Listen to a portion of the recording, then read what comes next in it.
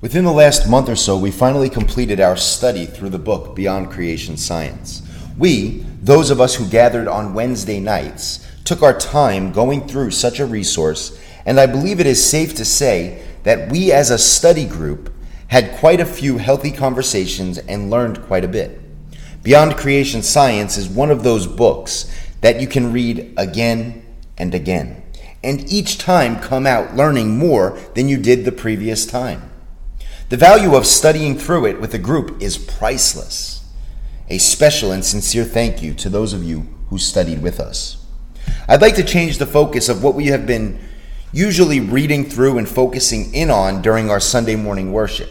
Instead of going through 1 Samuel to establish what I have been referring to as kingdom foundations, this morning I'd like to highlight covenant creation, the view we get from the book Beyond Creation Science as a kingdom foundation. Beyond Creation Science was written and designed to challenge those who adhere to the preterist view of Bible prophecy, namely because it is preterists who seemingly have a healthy understanding of the type of literature and language we find in the scriptures, and therefore it is preterists who should be able to clearly see how the bookends of the Bible, Genesis to Revelation, are speaking about covenant realities, not planetary ones. Such a view is what we refer to as the covenant creation view. Those who hold to covenant creation, or CC, understand that, quote, what Genesis does, Revelation undoes, end quote. Unfortunately, much of the discussion about Genesis creation has been led by a scientific, literal approach. Much of this focusing in on the book of Genesis and offering up details in regards to evolution and the like, rather than the biblical literal approach. The biblical literal approach is more about asking what this ancient writing might have meant to its original audience, what we often refer to as audience relevance. And also, this approach allows the terms and the phrases to be interpreted by the Bible itself, Scripture interpreting Scripture. So we want to shake our head no at the scientific, literal approach to the book of Genesis, and instead develop a biblical, literal approach. Now let me be clear. Many who are not preterists have come to see the truth and the value of understanding the details of Genesis as pertaining to covenantal details. Back in 2015, I participated in a public discussion with Robert Iannicelli from Faith on Fire, who admitted that while he didn't feel convinced and compelled regarding my views of full preterism, he did humbly admit that my views on Genesis creation challenged him, and over the course of many discussions changed his views. You can go ahead and watch that presentation with myself and Robert Iannicelli on YouTube. Just put in Michael Miano and Robert Iannicelli. Last name could be spelled Iannuccilli. Glory to God when a man is humble enough to change his perspective in line with the scriptures. Amen. Also, 19th century pastor and Bible teacher who was not a full preterist, Milton Terry, wrote this, quote, "The result of our study thus far is the conviction that in these opening chapters of Genesis, we are not to look for historic narrative, nor contributions to natural science, but to recognize a symbolic apocalypse of God's relation to the world and man." Now, I wouldn't agree completely with Milton Terry, as I do believe that we can arrive at both.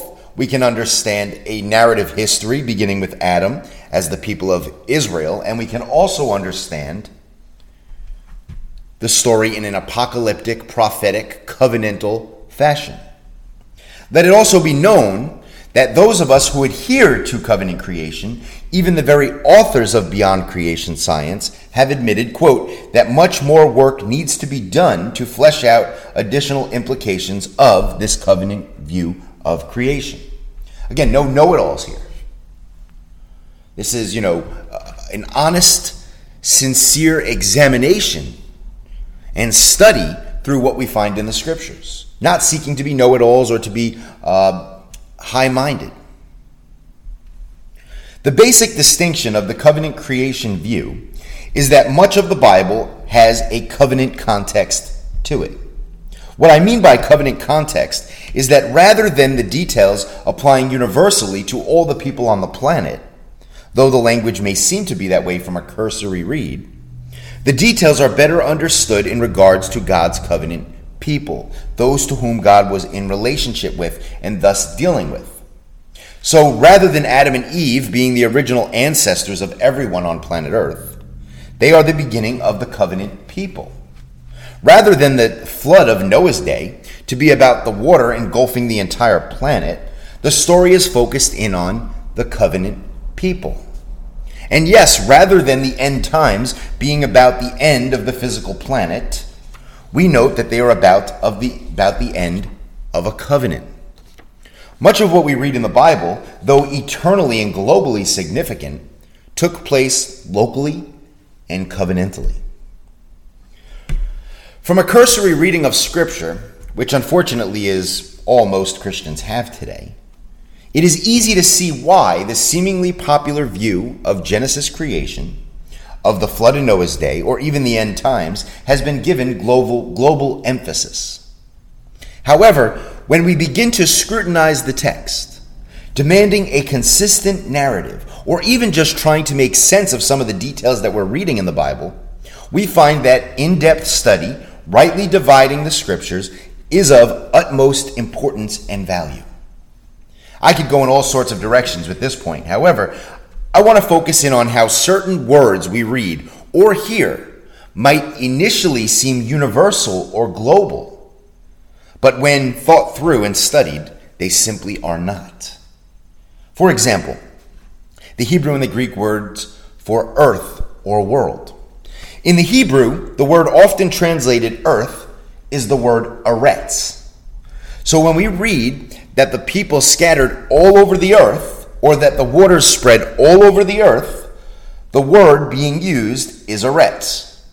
This has led many to assume this is speaking globally, and the average Bible reader does not realize that this posits a problem.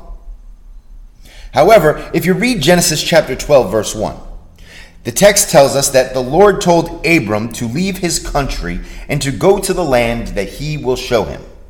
In the Hebrew, the text would be God telling Abram to leave his eretz, to go to the eretz he will show him. No one, except maybe the Mormons, believe the text is speaking about Abram going to another planet, but rather we see Abram leaving his land and going to another land, which the English Bible translators recognized. So why do the English translators take the liberty to choose when the text says country, or when the text should say land, or when the text should say earth? Or of more importance, are we to believe that the English translators don't have bias interpretations that might need to be challenged? Interestingly enough, quote from Beyond Creation Science, eretz is translated as land in the Old Testament over 1,000 times. And the majority of usage of eretz in the Old Testament refers to a local region of land. So, what if the text should read that the entire country or land was flooded by water in the days of Noah, and should give us the picture of a region of land being flooded rather than the entire planet Earth? That would sure change things a bit, wouldn't it? Let's consider the Greek in the New Testament. The Greek word often translated earth or world in the New Testament is gi. Gi is the Greek equivalent to the Hebrew word eretz. Just as I challenged that the flood of Noah's day was to be understood as a regional flood, what if I also argue that the verses in the New Testament say that say the gospel will go out to the whole world, or that the whole world will see Jesus when he comes, are also speaking about a certain region rather than a whole planet? And obviously that leads in on a certain region at a certain time. These are the things that are revealed when we do the necessary contextual reading and word studies. You might not think that these details are all that important. However, I want to tell you that due to many failing to see the covenantal context of the details and terms found in the scriptures, a host of biblical doctrines have been misunderstood. Dare I say, the very goal of the biblical narrative has been subverted. For example, so many take the groaning creation of Romans chapter 8 to be speaking about the planet groaning and in need of change, rather than the covenant creation, the old covenant people groaning under loss, sin, and death. Rather than an anthropocentric or man-centered view of the curse, many have foisted the curse upon the planet Earth. Praise God that the book Beyond Creation Science challenges such notions. Demonstrating that the early chapters of Genesis are not about the planet, the authors of Beyond Creation Science assert, quote, if our physical world existed for a long time before the fall of Adam and was not radically affected by his sin, then it stands to reason that Christ's redemption would not entail a radically changed planet, end quote. Consider the contradiction of saying how beautiful the planet is and how it demonstrates a divine creator, yet saying that it was affected by the curse. In Beyond Creation Science, they write, quote, how can creation be a symbol of God today if the curse caused a manifest change in the physical universe? Would not a great change alter the creational symbols and make them false? If the creation changed as a result of the fall, then we are no longer viewing God's creation, end quote. Beyond Creation Science offers great insights on how we might see these things differently, dare I say, more consistently. Some might ask, what about the presence of biological death in our world? Beyond Creation Science highlights that the operation of our world does not indicate the need for some ultimate physical conclusion where biological death no longer exists, if the physical world did not change as a result of the curse of Adam. We need to check our presuppositions here, our assumptions when we're approaching the biblical text. Furthermore, if biological death is the nature of God's curse on Adam, then every man pays the penalty for his own sin when he dies. Do all men pay the penalty for their own sin when they die? Furthermore, what about Christians when they die? If the answer, did Jesus pay the entire penalty for the sins of his people? If the answer is yes, which hopefully it is, then biological death cannot be any part of the original penalty for sin, because Christians still experience biological death. Matter of fact, Scripture reveals that beautiful in the sight of the Lord is the death of his saints, yet we're calling that a curse. Something strange here. However, the fall of man has nothing to do with biological death that we witness in our world. Biological death is built into the creative order from the beginning. Death is a part of life. Death is a part of life and serves as a divine purpose. When Adam and Eve sinned, they lost covenant life, union and communion with God. Therefore, life is good for the believer because Jesus says, I come that they may have life and have it to the full. John 10:10. Notice that Jesus is not talking about physical life, because everyone lived physically before Jesus Christ came. He's talking about the same life that Adam lost in the garden, covenant life and friendship and communion with God. That's the story of the Bible. God starts with a beginning people, a beginning of a covenant with Adam. That's why you can say in the book of Hosea, like Adam, they have violated the covenant. So God started a covenant with Adam. Adam violated that covenant. That violation of the covenant came to be the identity of ancient Israel. Again, we read this all throughout the law and the prophets. And then what we see happening in Genesis, as we move into the New Testament is undoing that curse, ultimately finding us at the point of Revelation chapters 21 through 22, where the curse has been done away with. Why? Because the old order has passed away. What was the old order? The old covenant. Let's read Psalm chapter 8.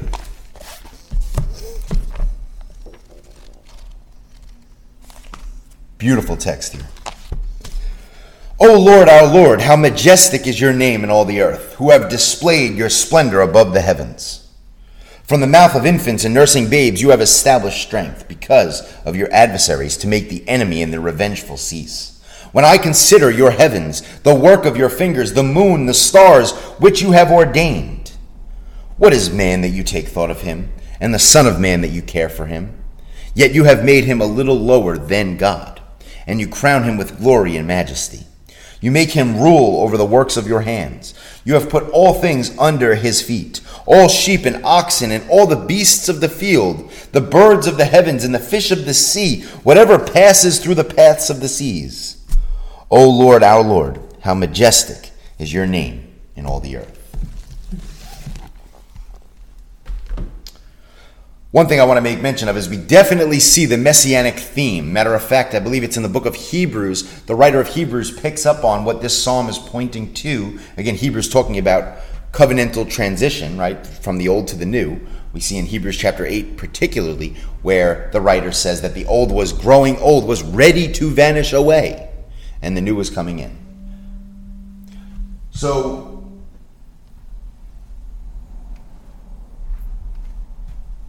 we see very clearly here, this is all very covenantal. Another issue with modern interpretations is the failure to understand apocalyptic language, such as when God uses the phrase heaven and earth to talk about his people. We see this particularly, well, we see it all throughout Scripture, but one place that I like to make mention of is in Deuteronomy chapters 31 through 32. Or when we misunderstand celestial objects such as the sun turning black, the moon turning into blood, the stars falling from the sky as the end of the physical planet, rather than the powerful language speaking about wars between nations. I imagine most, when they read Psalm chapter 8, verses 3 through 4 particularly, they think of how majestic the planet is and how wild it is that God chooses us and deals with us. Well, that's not entirely wrong. However, as many of you already know, I recently started reading through large portions of the Bible in line with the B90X challenge, the Bible in 90 days. As I have journeyed through almost the first 5 books of the Bible, little emphasis, if any, is put on the design of the solar system. Almost all of the focus is on how God chose a specific group of people to work through, to defend, to lead, to be with. As I said on a podcast earlier in the month, it is not staring at the sky or learning of the solar system that necessarily puts me in awe of God's choosing me, but rather the story of his people, the patience God has had with his people, the constant disappointment and lack of trust man brings to the sovereign God, yet he again and again provides mercy, grace, and love to his people. That puts me in awe, and that's the emphasis of the biblical narrative. Whether you have read and studied through Beyond Creation Science or not, I trust I have given you a good amount of things to think about this morning. The implications of these details are immense. As Beyond Creation Science notes, quote, the recognition that our earth has been here for millions of years and will be here for millions of years will prompt Christians to think deeply about the future. This will change ways that Christians live out their own faith.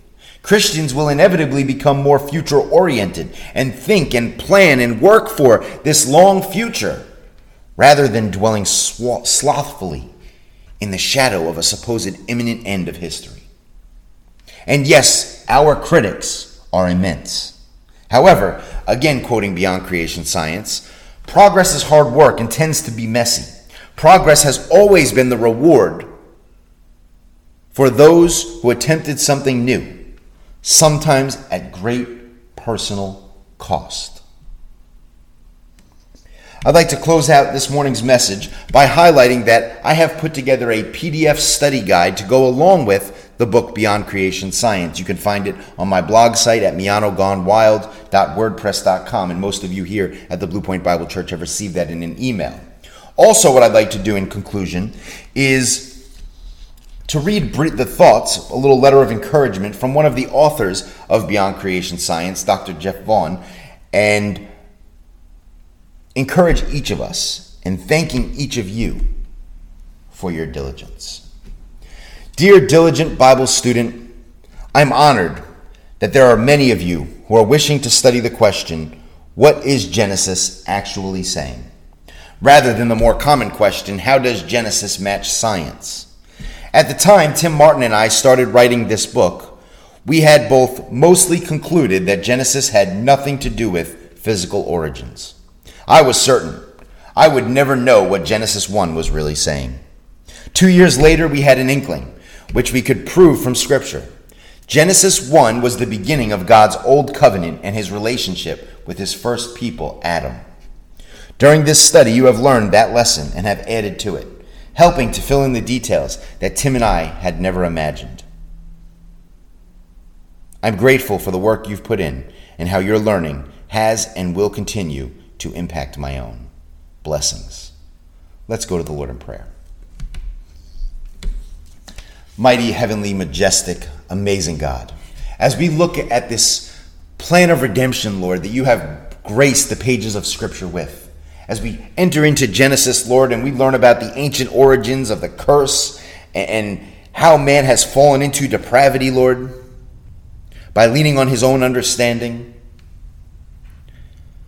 We thank you, Lord, that the solution is found toward the end of the Bible, Lord, the biblical narrative, where it all draws to a conclusion. It comes to a head, Lord, focusing in on you and you alone. You are our salvation. You have removed the curse. You have removed sickness. You have removed death. You have brought us into joy rather than mourning, Lord. We thank you, Lord, for the men and women that have studied diligently to unearth your truths, Lord, to correct, to reform your truths, Lord, so that we might better understand, so that we might better replicate your truth to a world that so desperately needs it. We thank you for life, Lord, and life more abundantly. We thank you for beyond creation science and the wisdom and the time and the diligence and the effort that was taken, Lord, to make this a study resource for us. And Lord, of course, I thank you for the minds and hearts that came together to study this here at the Blue Point Bible Church, those that joined us online as well. I thank you for that, Lord, and I pray that we would see the increase in our own understanding as well as in how we explain these truths to others. How we walk worthy, Lord, of what the Apostle Peter told us, to always have an answer for those that ask of us the reasons of our hope. May we endeavor to be more contextual in our study, more consistent in our understanding of the biblical story, Lord, so that you would receive all the glory and that the world may know. In Jesus' name we pray. Amen.